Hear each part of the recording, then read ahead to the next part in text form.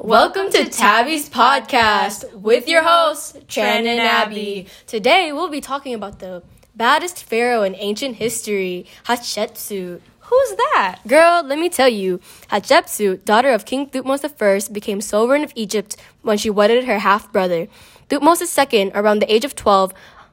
Upon his passing, she started going about as official for her stepson, the newborn child Thutmose III, yet later assumed the full powers of a pharaoh, turning out to be the co-leader of Egypt around 1473 BC.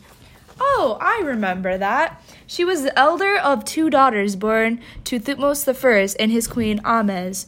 According to custom, Hatshepsut began acting as Thutmose III's regent, handling affairs of state until her stepson came of age. Did you know Hatshepsut had many accomplishments?